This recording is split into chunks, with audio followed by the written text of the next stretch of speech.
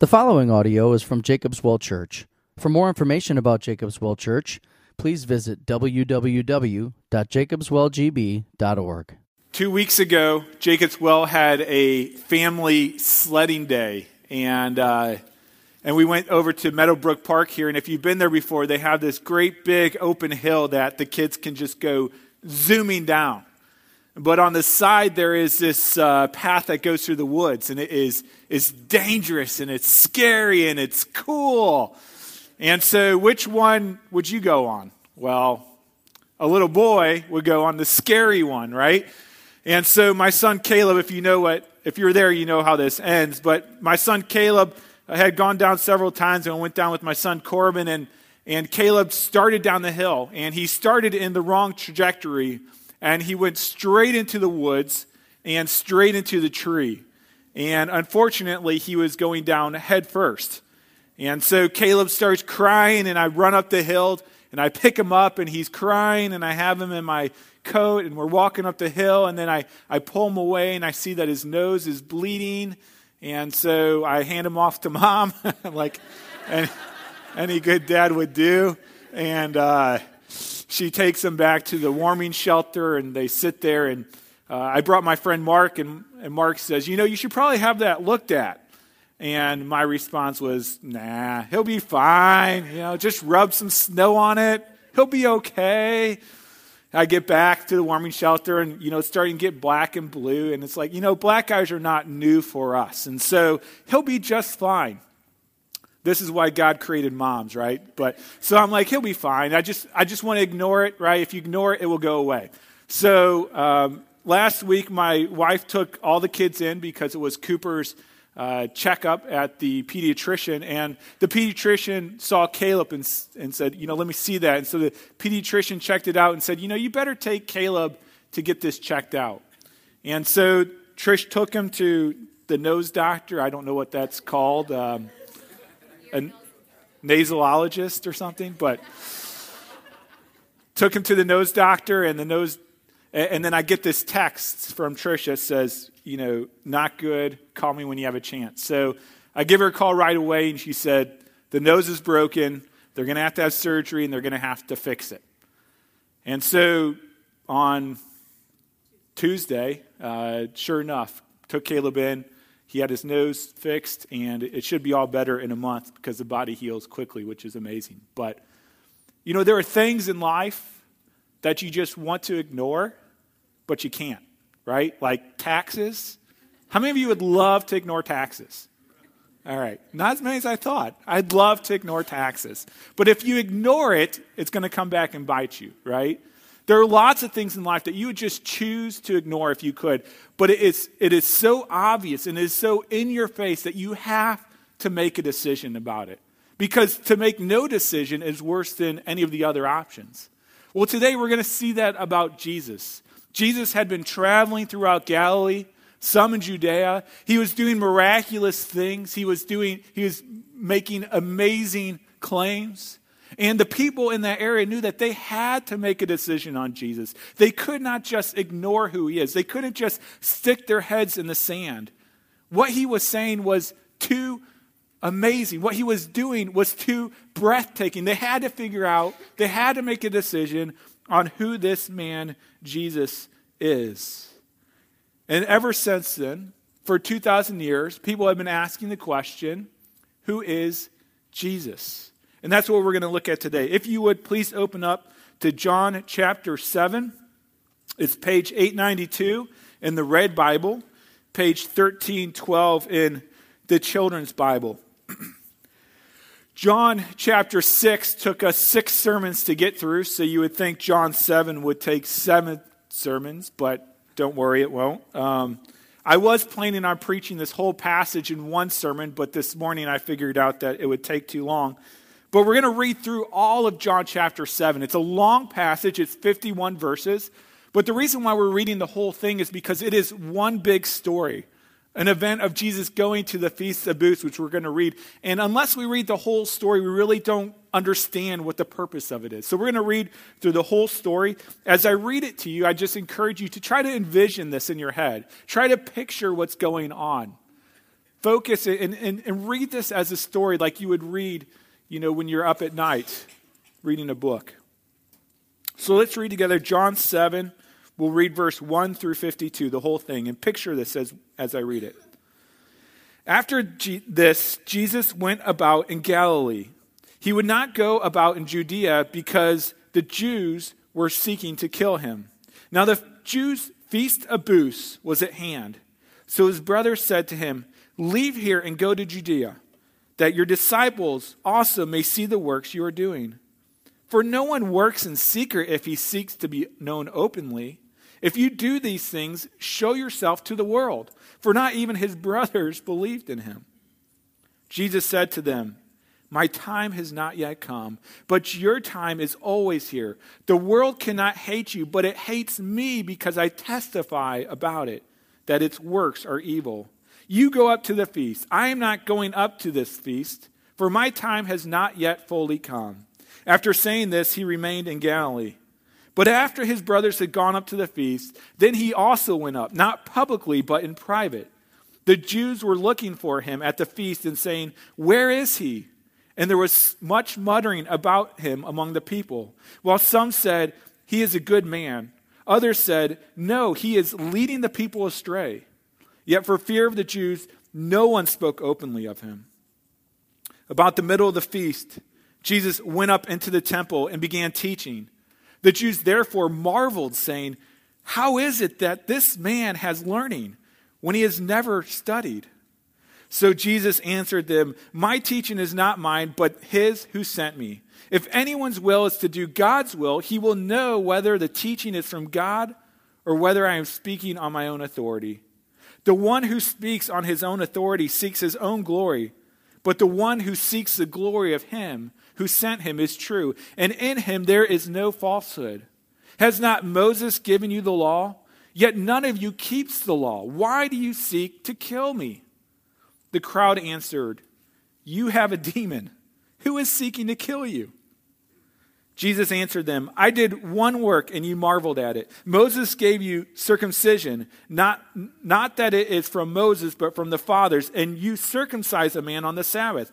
If on the Sabbath a man receives circumcision so that the law of Moses may not be broken, are you angry with me because on the Sabbath I made a man's whole body well? Do not judge by appearances, but judge with the right judgment." Some of the people in Jerusalem therefore said, "Is not this man whom they seek to kill? And here he is speaking openly, and they say nothing to him. Can it be that the authorities really know that this is the Christ? But we know where this man comes from, and when the Christ appears, no one will know where he comes from." So Jesus proclaimed, and he taught in the temple, "You know me, and you know where I come from, but I have not come on my own accord. He who sent me is true, and him you do not know. I know him, for I come from him, and he sent me." So they were seeking to arrest him, but no one laid a hand on him because his hour had not yet come. Yet many of the people believed in him. They said, "When the Christ appears, will he do more signs than this man has done?" The Pharisees heard the crowds muttering these things about him. And the chief priests and Pharisees sent officers to arrest him. Jesus then said, "I will be with you a little longer, and then I am going to him who sent me. You will seek me, and you will not find me. Where I am, you cannot come." The Jews said to one another, "Where does this man intend to go, that we will not find him? Does he intend to go to the dispersion among the Greeks and teach the Greeks? What does he mean by saying, 'You will seek me and you will not find me,' and 'Where I am, you cannot come'?" On the last day of the feast, the great day, Jesus stood up and cried out, "If anyone thirsts, let him come to me and drink. Whoever believes in me, as the scriptures have said, out of his heart will flow rivers of living water." Now this he said about the Spirit, whom those who believed in him were to receive. For as yet the Spirit had not been given, because Jesus was not yet glorified. When they heard these words, some of the people said, "This really is the prophet." Others said, "This is the Christ." But some said, "Is the Christ to come from Galilee? Has not the scripture said that the Christ comes from the offspring of David and comes from Bethlehem, the village where David was. So there was a division among the people over him. Some of them wanted to arrest him, but no one laid hands on him. The officers then came back to the chief priests and the Pharisees, who said to them, "Why do you not bring him?" The officers answered, "No one ever spoke like this man." The Pharisees answered him, "Have you also been deceived? Have any of the authorities or the Pharisees believed in him? But this crowd that does not know the law is accursed." Nicodemus, who had gone to him before and who was one of them, said to them, "Does our law judge a man without first giving him a hearing and learning what he does?" They replied, "Are you from Galilee too? Search and see that no prophet arises from Galilee." Let's pray. Lord God, as we look at this passage, as we look at this man, Jesus, this itinerant preacher, rural preacher, help us as we sort through who this man might be and how that might impact our life. In Jesus' name, amen. Let me ask you a few questions, some quiz questions. If you wanted to make it in country music, where would you go? Nashville, right? If you wanted to make it in stage performance, where would you go? New York, right? Broadway. This one's tricky. If you want to make it in the NFL, where would you go? Green Bay, that's good. I was thinking the Combine, but where they get to see your abilities. Final one, you should all get this. If you want to make it in the movies, if you want to make it in showbiz, where do you go? Hollywood, that's right. In John 6, the chapter just prior to this, Jesus lost 99% of his disciples. He went from 15,000 down to about a dozen because he was preaching truth. He was preaching something that was very offensive to people. And so his numbers had dwindled down. And you can imagine his brothers coming alongside him and saying, "Poor Jesus, I'm so sorry that you lost all of your disciples. I'm so sorry that it diminished by 99%, but we have a plan. If you want to be the religious leader, the place to go isn't Hollywood, it isn't New York. You need to go to Judea. And you need to go there this week because this is the most important week of all." See, what the Jews were getting ready to celebrate was the Feast of Booths. The Feast of Booths was a reminder of how God had provided for their people in the wilderness when they had left Egypt and were wandering in the wilderness. How God provided bread, how God provided shelter, how God provided water. And so you had all of these people coming together from all over the Middle East that were joining together, that were sleeping in shacks. Even if you had a house, you would put a shack up on your roof because you're remembering the Exodus and how God had provided for those wandering in the wilderness. But during this time, they would also have a lot of ceremonies, a lot of festivals. And so this was quite the occasion. Everyone was there. The who's who were there. And so his brothers say, "You need to come here. You need to do your stuff there so that you can be known to everyone. And maybe you'll gain back some of your disciples." We see this in verse 2. Now the Jews' Feast of Booths was at hand, which lasted a week long. So his brother said to him, "Leave here and go to Judea, that your disciples also may see the works you are doing. For no one works in secret if he seeks to be known openly. If you do these things, show yourself to the world." And so his brothers say, "Come on, Jesus, let's go. Let's go to the feast, that your fame may spread." Now, Jesus initially says no because he's waiting on the timing of his heavenly Father, which is a whole nother amazing sermon that we're not going to get to today. But Jesus says, "No, it's not my time yet. You can go, but I have to wait for God to prompt me, for my Father to prompt me." So finally, Jesus goes up to the Feast of Booths. And when he gets there, there is this confusion among the crowd. Who is Jesus, they ask. Who is Jesus? And they're asking this question, who is Jesus? And there's all of this speculation of who he might be. And so today we're going to look at that same question of who is Jesus, okay? All right, so there is this confusion about Jesus, and people are asking these questions. If you look in verse 10, it says, "And there was much muttering about him among the people. While some said he is a good man, others said, no, he is leading people astray. Yet for fear of the Jews, no one spoke openly of him." And then if you go down to verse 43, we actually see as Jesus is teaching and people are speculating about who he is, it says that there was a division among the people. The people could not agree on who Jesus is. They couldn't agree on his identity, and because they didn't know who he was, they didn't know what to do with him. They didn't know whether to follow him or to arrest him. And so there's a speculation, who is Jesus? This is the question that's given to us. It's a question that we cannot escape. It's a question that we cannot ignore as much as we want to. It's a question that if we try to ignore it, will be much more worse than if we deal it head on. And so we want to look at the question, who is Jesus? Now, if you look in your bulletins, this is actually the second main point, which is probably the only thing I'll actually talk about today. It's the confusion about Jesus. You know, some of you here may be wondering, how do we know Jesus really lived?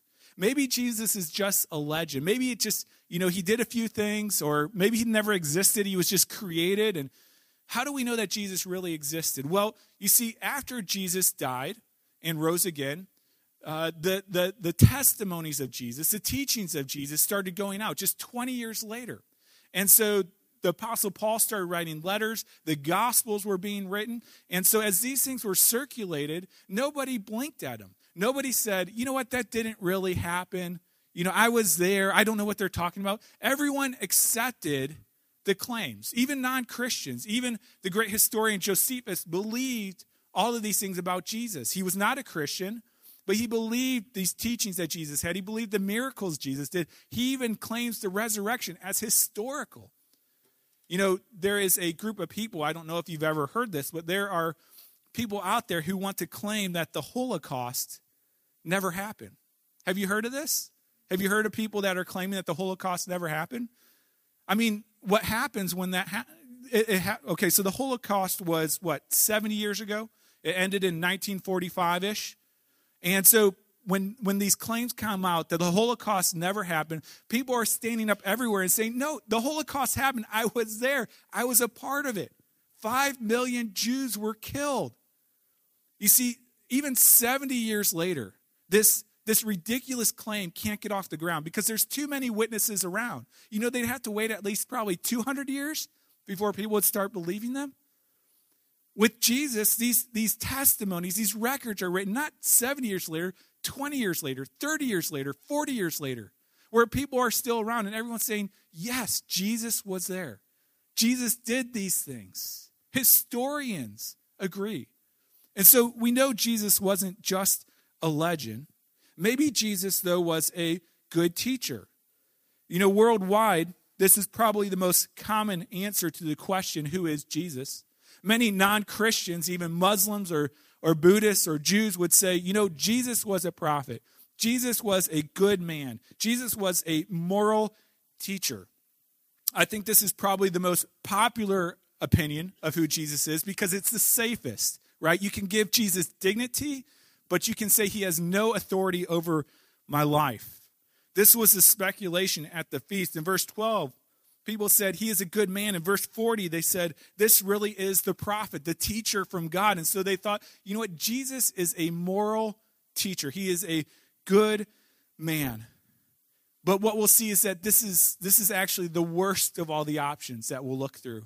Jesus could not be a good teacher. He could not simply be a good man because Jesus claimed to be God. There are several places in the New Testament where Jesus claims to be God. I'll just give you a few. Throughout the Gospel of John are the I am statements where Jesus says, I am the vine, I am the gate, I am the way, the truth, and the life. All of these are claims of divinity because the term I am is the name of God, the name God gives himself in the Old Testament. And so even in the next chapter, in John 8, Jesus says, before Abraham was born, I am. And the Jews pick up stones to kill him because they know Jesus is claiming to be God. So Jesus claims to be God. In other places, we see Jesus saying, your sins are forgiven. You may remember the time when the paralyzed man is lowered down through the roof, and Jesus says, son, your sins are forgiven. And the people ask the question, who can forgive sins but God alone? Who can forgive sins but God alone? And the answer is, no one. Jesus is claiming to be God. Finally, later in the Gospel of John, when Jesus is resurrected and he appears to Thomas. He proves himself to Thomas, and Thomas responds by saying, "My Lord and my God." And Jesus doesn't correct him. Rather, Jesus says, "Blessed are those who have not seen and yet believed." And so Jesus says, yes, it is true. I am Lord and I am God. So you see, Jesus could not merely be a good teacher, because anyone who claims to be God either has to be or they're a fool. I mean, Jesus wasn't the first person to claim God, and he probably won't be the last. And so what sets him apart? Well, if Jesus couldn't be a good teacher, what are the other options? Now, you may have heard of these before, but people say Jesus could either be a lunatic, he could be a liar, or he could be Lord. And we see all of those opinions were even there at the Feast of Booths. First, lunatic. In other words, Jesus truly believed he was God, but he was just crazy. He was demon-possessed. He was out of it. He was goofy, right? Verse 20, the crowd said, "You have a demon. You must be crazy."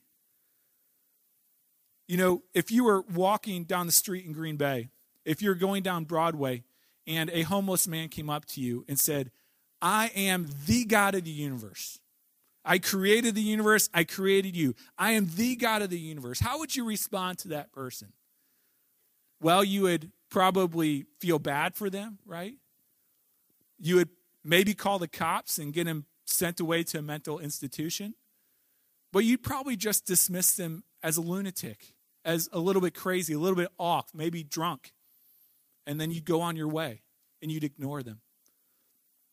Maybe Jesus was just a lunatic. Maybe Jesus just really believed he was God, but he wasn't. But you see, when we see that claim, when we understand that claim, our question is, does that square with what we know about Jesus? Does that square with the teachings of Scripture, with history? And the answer is no. If Jesus was a lunatic, why is it that his teachings captivated thousands of people? Lunatics don't do that. Why is it that people left everything to follow him? Why is it that 2,000 years later, his sayings are still changing people's lives? Those are not teachings of a lunatic. In a way, Jesus seemed to be the most sane person to ever walk the face of the earth. Jesus seemed to know the human heart more than anyone else ever did. And so it doesn't seem to square that Jesus is a lunatic, although it could be possible. You know, if you just Googled 5 most influential people in the history of the world, on that list of top 5, almost inevitably will be Jesus. When you think about whether you're a Christian or not, doesn't matter. When you think about it, there are governments who followed his teaching. There were wars that were fought over him. He's just one of the most influential people in the world. A lot of mercy ministries set up because of him.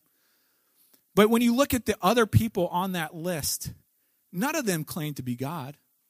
Muhammad didn't claim to be God. Buddha didn't claim to be God. They just claimed to be good teachers. Matter of fact, if you look at the list of the top 1,000, if any of them claimed to be God, all of them would have been easily dismissed.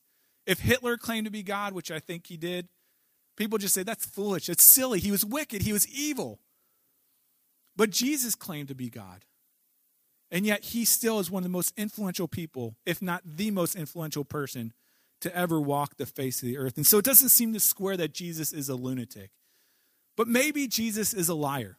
Maybe he is a deceiver. Maybe he is just tricking people. Maybe he is a con artist. You know, this whole pretending to be God thing could be pretty profitable, couldn't it?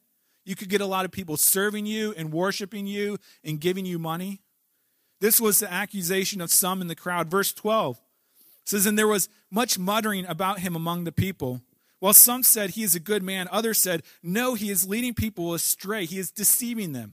And then in verse 45, the temple guard was sent out to go arrest him. And they come back and it says, "Officers then came to the chief priests and Pharisees, who said to them, 'Why did you not bring him?' The officers answered, 'No one ever spoke like this man.'" And then how did the Pharisees respond? They said, "Have you also been deceived? Have any of the authorities or Pharisees believed in him?" So the religious leaders of the day say, Jesus is just a deceiver. He is deceiving simple-minded people, people who have never been to rabbinical school, who've never been to seminary, who are just simple-minded people. He's deceiving them all. They're not smart like us. They don't follow after him like we do. He's a deceiver. One reason it's hard to believe that Jesus is the deceiver is because of the miracles that he did. The feeding of the 5,000, the healing of the sick, the raising of the dead. These were not done in private, but this was done with hundreds, again, thousands of people around. These are miracles that are tested by historians that are not Christians. They say these things really happened. Well, maybe Jesus was just a really amazing magician, right? Maybe he took 5 loaves, 2 fishes, and multiplied. Maybe he's just a great magician. Could that be? Maybe his disciples were in on it. They were his helpers, and they helped make all this happen. Well, that's also hard to believe because those that were closest to Jesus, his family, his disciples, the people who were with him 24/7, the people that saw him raised from birth, none of them blew the whistle on Jesus. None of them said, he's a crazy guy. He doesn't really know what he's doing. They did it during his life. But after his death and resurrection, all of them followed him. All of them worshiped him. All of them proclaimed that Jesus is the Son of God, that Jesus is the Christ, that Jesus is the Messiah. Have you ever had, someone come up to you and you're talking about a coworker or someone in your family, and they're saying, yeah, so-and-so, they're such an amazing person. They go on and they rave about them, and you're just sitting there going, shut up already. It's quit. I know this person, right? I know who they really are. They're not everything that you think that they are. I know them better than you do. Or maybe even if it is a great person, you're saying, yeah, they're great, but there's some weaknesses alongside that. Jesus' disciples who were with him all the time, his family who was with him from birth, who saw every part of Jesus' life, said, he is the Christ. He is the Messiah. He is the Son of God. And they testified it, even through torture and death. There was I read a biography about the founder of Young Life. His name is Jim Rayburn. And Jim Rayburn started the ministry Young Life, which has been impactful in my life and Trisha's life and in many of your lives, I think. And it was so interesting to read his biography because you think of this man who started this great ministry that's affected many people, that have brought many people to Christ. And you think this must have been just the perfect, most amazing man. But when you read this biography written by his son, you see this guy was a mess. This guy, he sacrificed his family for the sake of ministry. Ministry was his mistress.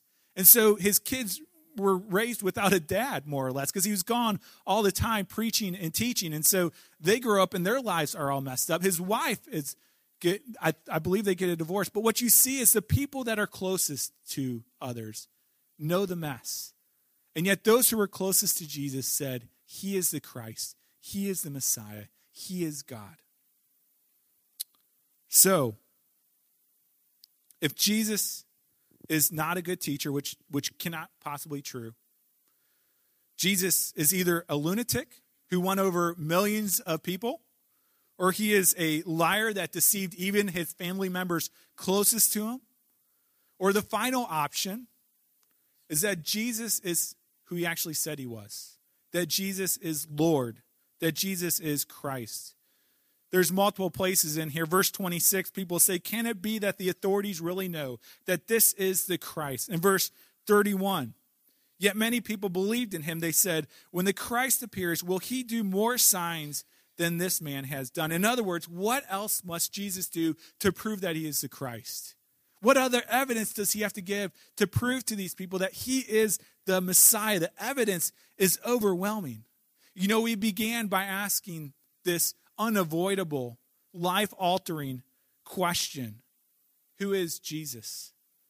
And as difficult as it is to believe that this rural carpenter, Jesus, is God, it is far more difficult, when you look at the evidence, it is far more difficult to believe that he was just a liar or a lunatic. You see, as much faith as it takes to trust Jesus is the Son of God, it takes more faith to believe that he wasn't.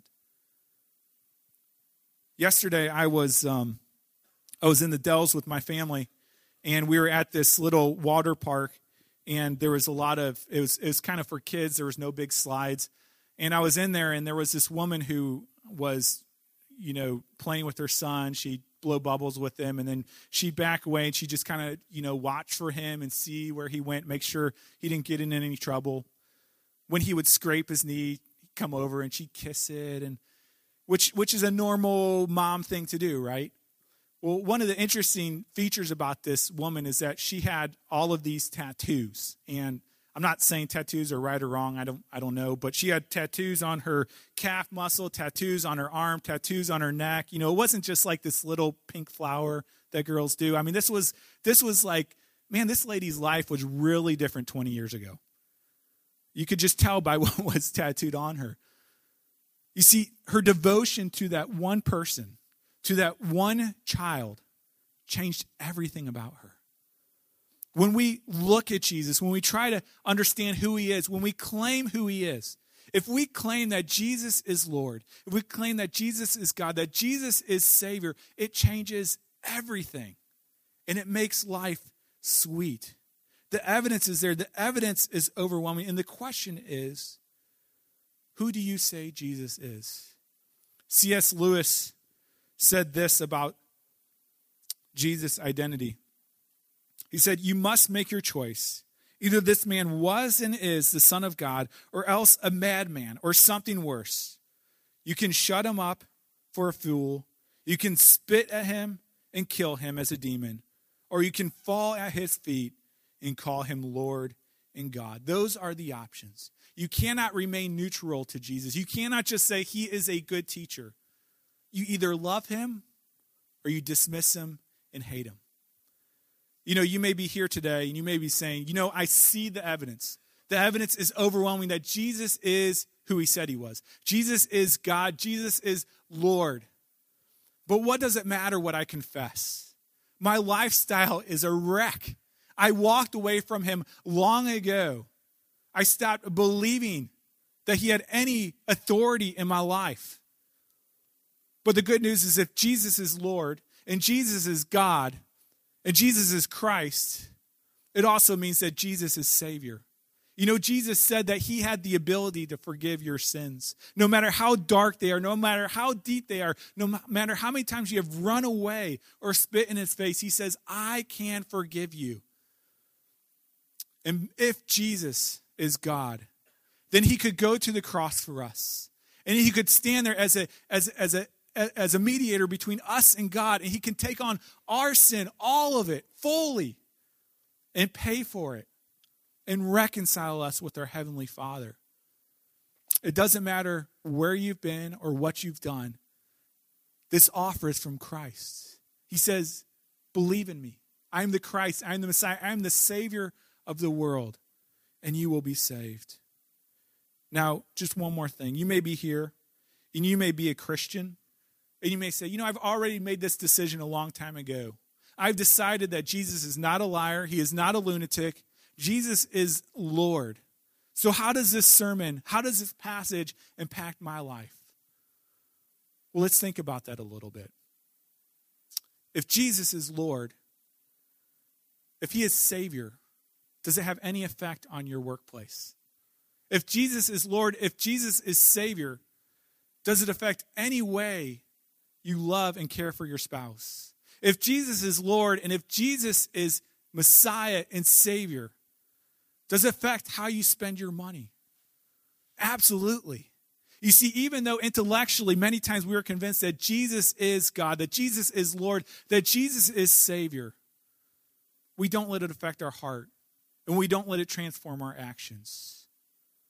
If Jesus truly is who he says he is, if Jesus truly is God, if Jesus truly is Lord and Messiah and Savior, then he demands everything from us, all of our life, because he gave his life for us. Let's pray. Lord, as we come and once again consider who you are,